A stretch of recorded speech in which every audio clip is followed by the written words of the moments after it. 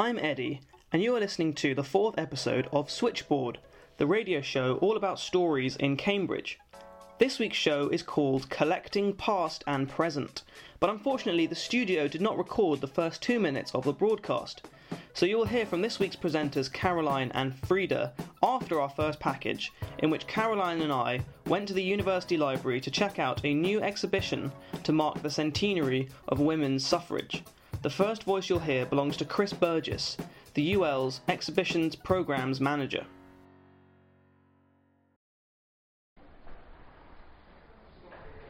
This is a poster by a Dutch artist called Winter, and he won a competition by an organisation called the Artist Suffrage League.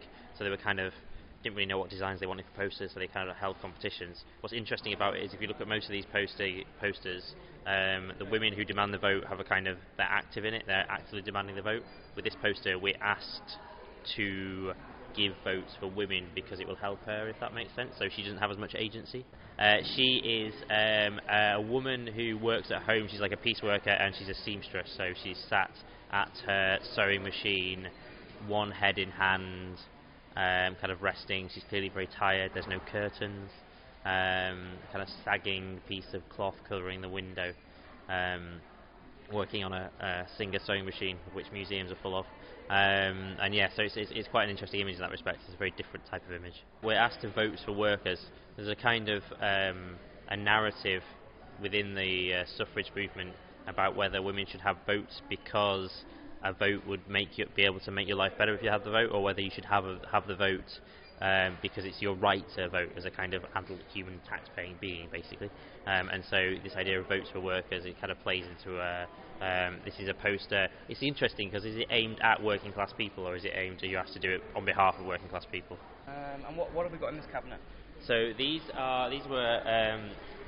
is an exhibition as part of the suffrage collection here at the UL. This was curated by students from the history faculty, and it is from a woman called Caroline Ridding, who was a student at Girton. She's one of the very first women to be employed by the University Library, I think in about 1908, something like that. She was a Sanskrit scholar, so she's one of the first women to be a Sanskrit scholar, we think, as well. And she was active in an organisation called the National Union of Women's Suffrage Societies, which was the kind of constitutional part of the suffrage movement. The other organisation was called the Women's Social and Political Union, which was famously founded by Mrs. Pankhurst in Manchester, which was more militant. And in this case, we have to do with marches. As part of the suffrage movement, there were lots of marches to London to demand votes for women, and this includes a programme of banners that was carried at a march in 1908, including the banner that was produced for the alumni of Girton and Newnham colleges. And so we have an idea about the Cambridge kind of suffrage movement, but also the kind of material and the idea and the methods that the suffrage movement went to demand votes for women. Obviously this year it's the 100th anniversary of some women getting the parliamentary vote, which was the act was passed in February 1918, and women over the age of 30 who met a property qualification could vote for the first time. A number of women active at the university at the time would not have received the vote because they weren't 30 years of age and they didn't receive the vote, but it's the 100th anniversary, so there's lots of big celebrations happening at the moment. I caught up with historical researcher Elizabeth Crawford, who gave a talk on the suffrage posters at the UL, to learn more about the artists behind them. Yes, a lot of them had very interesting backgrounds. I think a lot of them struggled, really. They had to earn their own livings. Quite a few of them, they were middle-class women, and they trained at the Slade, say, but their fathers had either lost their money or died, and when they were young, and so they've had to make the way in the world. And they've obviously managed to do it. They leave reasonable amounts of money in their wills, but it's very difficult to track down the artworks. They don't come up for auction very often. There's one woman particularly is interesting, called Agnes Hope Joseph. She just went under the name of Hope Joseph, and she was the founder of there were two main artist societies. One was called the Artist Suffrage League, another was called the Suffrage Atelier, and she was one of the founders of the Suffrage Atelier. And she trained at the Slade and in Paris, and then in Cornwall with Stanhope Forbes. I mean, he was a leading artist of the day and had a school there, around Newlyn. And so she had a really good background in art. And her pictures paintings do occasionally come up for auction now. She and her quite a number of siblings she had were orphaned. Their father died, and then their mother died when she was still at art school training. She then founded this the Suffrage Atelier with a friend called Edith Willis, and that was a really interesting group. They were mainly doing very sort of strong images, simple colours, strong images, but rather sort of arts and crafts thing, not fine art at all, even though she trained at the Slade. They're very effective images, very roughly done. They trained other women, who weren't professional artists, to how to do. They trained them how to do printing, and it must have been a very interesting group to actually be part of. Even though women had got the vote at local level, relatively early, there was still this bastion of the parliamentary vote that men just weren't going to give up. It's just very interesting how they managed to engineer themselves into the political machine. It was a bit of a hop and a jump at the end. That was Chris Burgess, Exhibitions Programme Manager from the UL, and historical researcher Elizabeth Crawford. And Eddie and I spoke to them earlier this week to learn more about the collection of women's suffrage art from the UL. So go and check that out, definitely, if you're passing that way through. You're listening to Switchboard on Cam FM 97.2. Today it's me, Caroline, and Frida in the studio. Hi, this is Frida, and I'd like to say that please do get in touch with us during the show if you have anything that you want to comment on at studio@camfm.com.uk. Exactly. We want to hear any of your thoughts. If you've got any interesting stories about collections, let us know.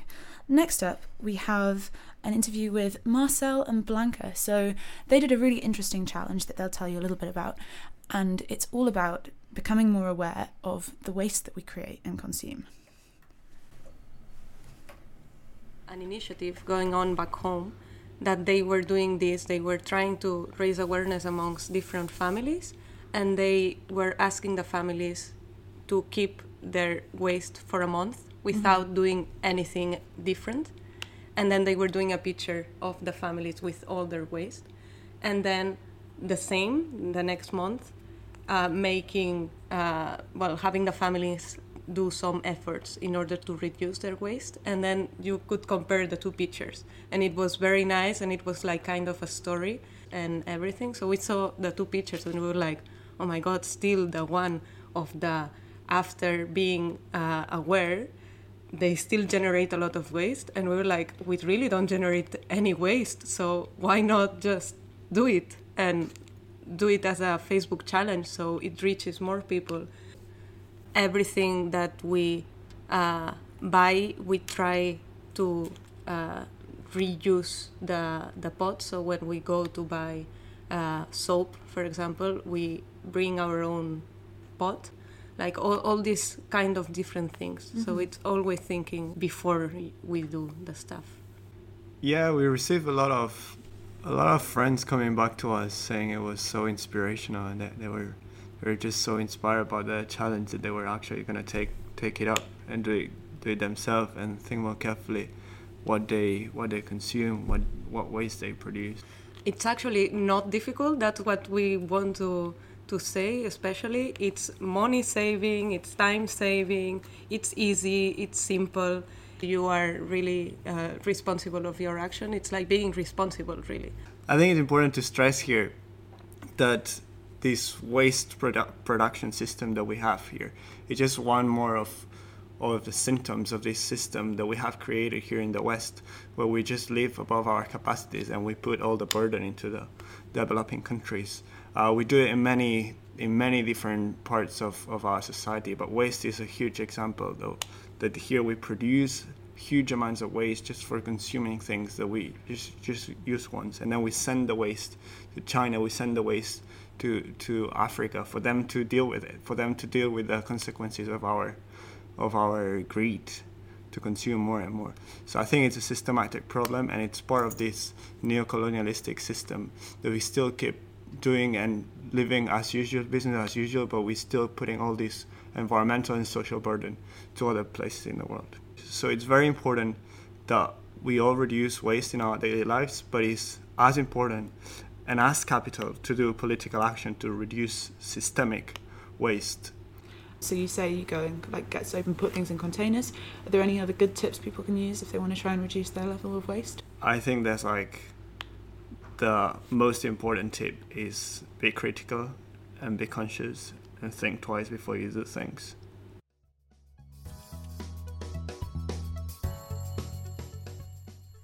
That was Marcel and Blanca on their waste challenge to try and collect their waste and encourage people to reduce the waste that they produce. A really inspiring story there. A couple of days ago, Eddie and I talked to Dr. Lauren Gardiner, which is the curator of the Cambridge University Herbarium, which is located at the Sainsbury Laboratory, very near the Botanical Gardens. And this is her passionate testimony of what it's like to be the curator of one of the great herbariums in England. This Henslow, so John Stevens Henslow was the real founder of this herbarium. He was the professor of botany in the early 1800s, and he was Darwin's tutor. And so they often say that without Henslow there would have been no Darwin. We wouldn't know of Darwin.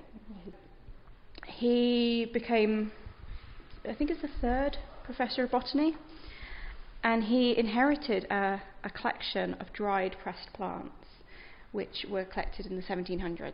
But they were rotten and mouldering, and he remounted them all himself onto new sheets of paper, and that formed the basis of this herbarium. And then he would have been teaching Darwin with those specimens. And then when Captain Fitzroy contacted Henslow to ask him if he would go on the voyage of the Beagle, it was Henslow who suggested one of his students. In fact, he suggested another student first. Not a lot of people know that, but Really? That student couldn't make it. So when Darwin was on the Beagle, he's going to these extraordinary places people haven't collected natural history specimens in before, and he's observing the variation. And he was sending his specimens back to England, and he was sending particularly the plants back to Henslow.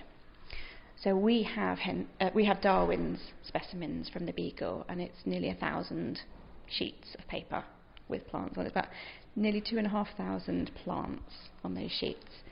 And it was Henslow who was writing backs and forwards to Darwin, and you can see in the correspondence they're talking about these specimens, and they're talking about the things that Darwin's observing.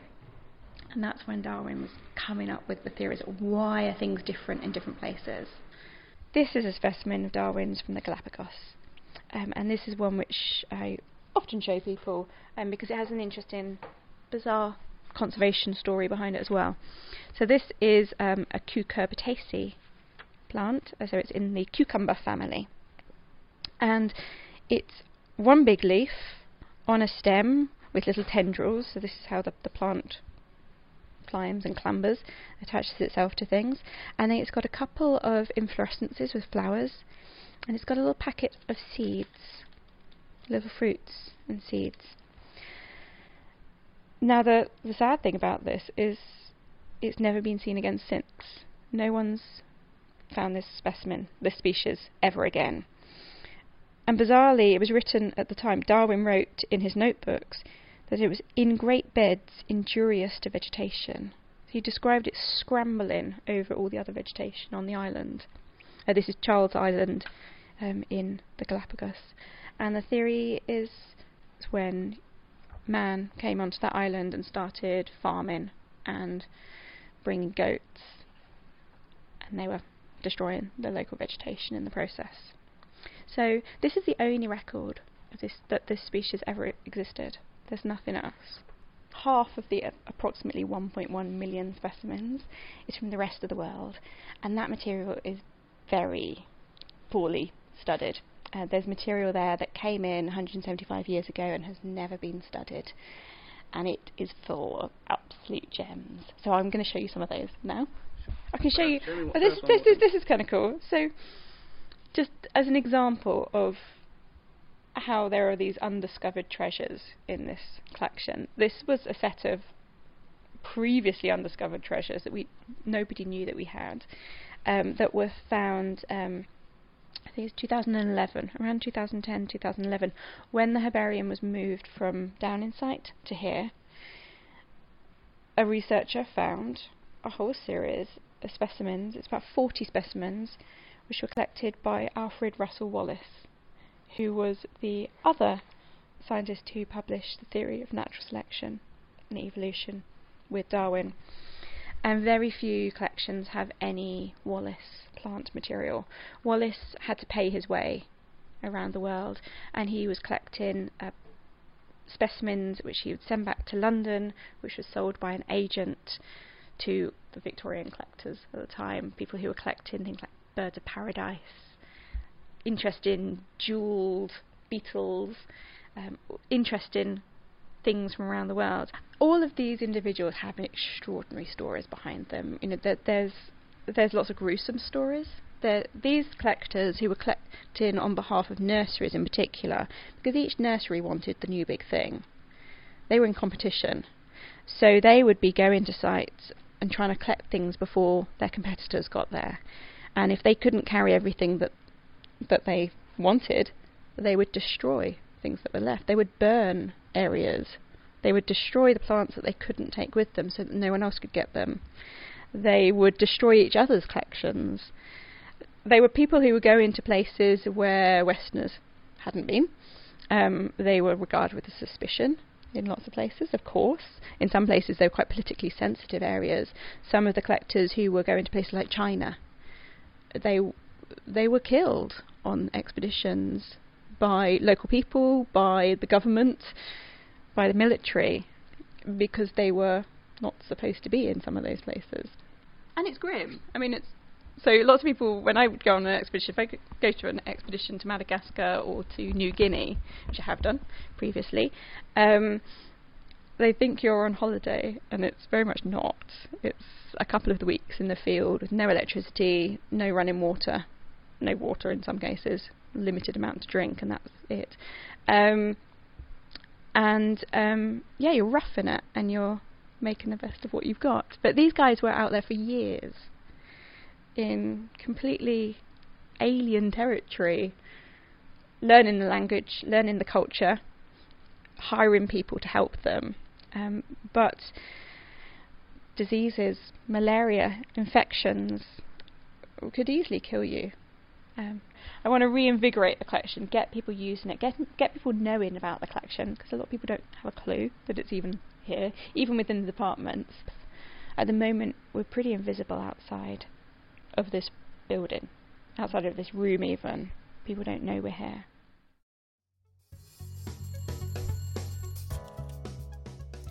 So that was Dr. Lauren Gardiner from the Cambridge University Herbarium, and she's very keen to get volunteers, so please do get in touch with her if you find that interesting. You're listening to Switchboard on CamFM 97.2. If you want to get in touch with us in the studio, please drop us a line at studio@camfm.co.uk. Coming up now, Eddie and Raphael took a trip to the UL to find out a little bit more about what goes on behind the scenes of that massive, sort of big building of collections. So we're on the front steps as we speak, during the First World War, it was actually the site of the first Eastern General Field Hospital, and something like 70,000 casualties were treated between 1914 and 1918 in a great tented construction here. But the university decided it wanted to build the library in about 1928, and it secured a benefax from John D. Rockefeller Jr. to pay for it. The architect was a gentleman named Giles Gilbert Scott, who was the third generation of architects in his family. Giles Gilbert Scott is notable also for building the Liverpool Anglican Cathedral and Tate Modern on Bankside. Where are we going through now? So we're stood outside the boiler house at the moment. The boiler house is immediately underneath the library tower. Originally, we had coal-fired boilers down there from the 1930s. And back in the day, the library would have been heated by coal, and there would have been stokers down there, as if they were on a cruise ship or ocean liner or something, firing coal into the boilers. So you can hear the boilers humming away. We're in a fairly typical boiler room, plant room at the moment, with great big pipes running everywhere and big green arrows on things to indicate directions of airflow and water flow. Could you specify a room and say, I want this to be heated to this temperature? And to some extent. Essentially, the boilers and some of the pipework renewed, but if you imagine it was a bit like doing a heart transplant. You can do a heart transplant, but you can't take out an old person's veins. It's a pretty constant task, running backwards and forwards, trimming valves here, there and everywhere to try and make sure that heating levels are appropriate in the building, and it is a difficult task, because you can imagine the climate outside is constantly. Yeah, so we've emerged from the din of the boiler house into the relative serenity of what we call the bins area. So we're on the ground floor here now, just behind the donut, as we refer to it, of the entrance hall. What happens here is the books come back over the entrance hall desk onto these carts that are arranged in front of us, and then we've got a very extensive team of fetchers whose job is to go and put these back on the shelves correctly. It's never intended that readers reshelve their own books, because you can imagine if you've got 8 million items in your collection, if someone puts something back in the wrong place, even if it's only a couple of shelves wrong, it could be gone forever. What we'll do now is we'll pop into the perimeter room, where you get a neat illustration of the fact that an organisation like our own is constantly in the jaws of this battle for space, basically.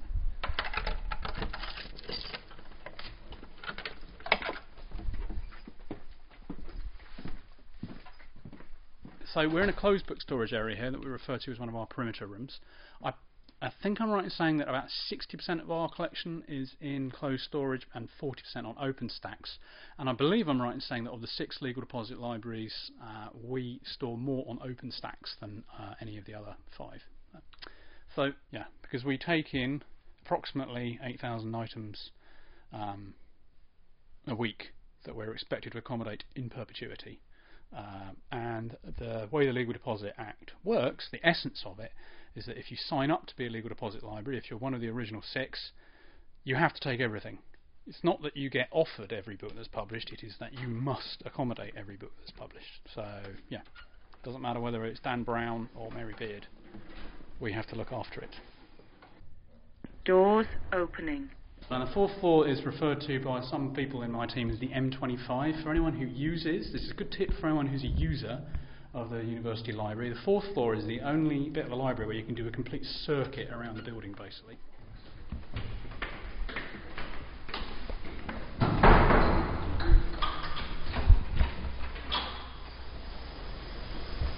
So we've got an air handling unit hissing away in the background.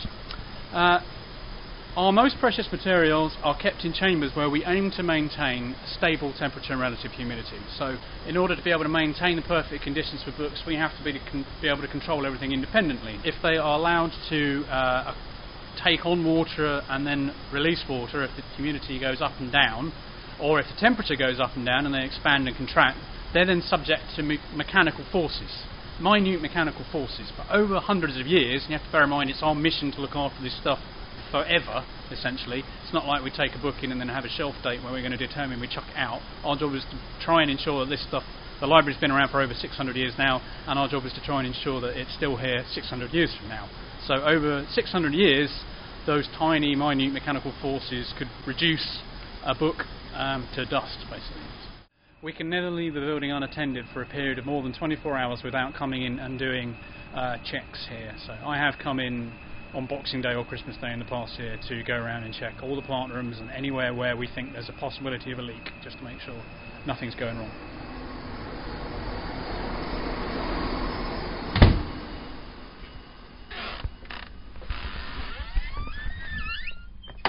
So I would love to have been able to take you into some of the storage areas where we keep our most precious artefacts, like the Gutenberg and the Venerable Bead. Unfortunately, that's beyond my purview. We keep those things under extremely tight lock and key. I can bring you and show you some of our weirder artefacts, though, which is so a legal deposit mission, as I've explained, entails that we have to take everything whether we want it or not. Sometimes books come in, children's literature in particular, which have got toys with them and things strapped to the front. We have to keep all that stuff as well. So we're in a room here now in the northwest basement, and in front of you you can see shelves upon shelves of Mr. Men toys, flags of the world, jigsaw puzzle, crayons, magic card tricks, planes, you name it. So yeah, I believe I'm right in saying the cataloguers refer to the collection management professionals refer to these as problems. Because obviously, yeah, it can be a bit problematic storing crayons, but it's all part of the book. I believe it's what you'd refer to as codicology. The book is the artefact, and our job is to ensure that this... what do you got there? I've got Mini Soft Shapes Toy Town. It's a small sort of foam book. The Busy Elf Builds. The Drummer Boy Plays. Is anyone actually requesting this stuff? This stuff, I'm confident in saying this stuff isn't catalogued for collection yet. So if I wanted iPad for Dummies, I wouldn't be able to find it that easily. Cause it apparently not. No, I'm afraid if you want the Mummy and Baby Jungle book, you're going to have to wait a few years for it to become a historic item, or Penny Pineapple Fairy, a yummy scented storybook. I'm going to have to locate that elsewhere.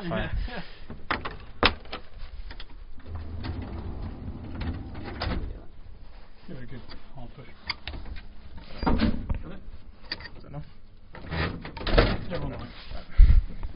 We're in the lift that serves the library tower now, 17 floors in all, and as you'll see, it's just books all the way up.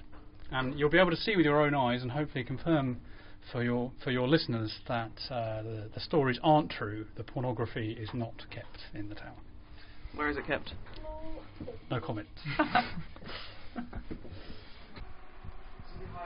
Point, is it? Highest possible point. This is almost the highest possible point, yeah. So you're in the very apex roof, and you can see the roof around you of the tower here. There's a little chimney away to my right. There is a flue, a chimney running the full 48-metre height of the tower from the boiler house where we started our journey earlier. And are you both okay with heights? Yeah. Right. We'll very briefly poke our heads out at the bottom of the flagpole, and you'll be able to get the best view in Cambridge. Oh, fantastic.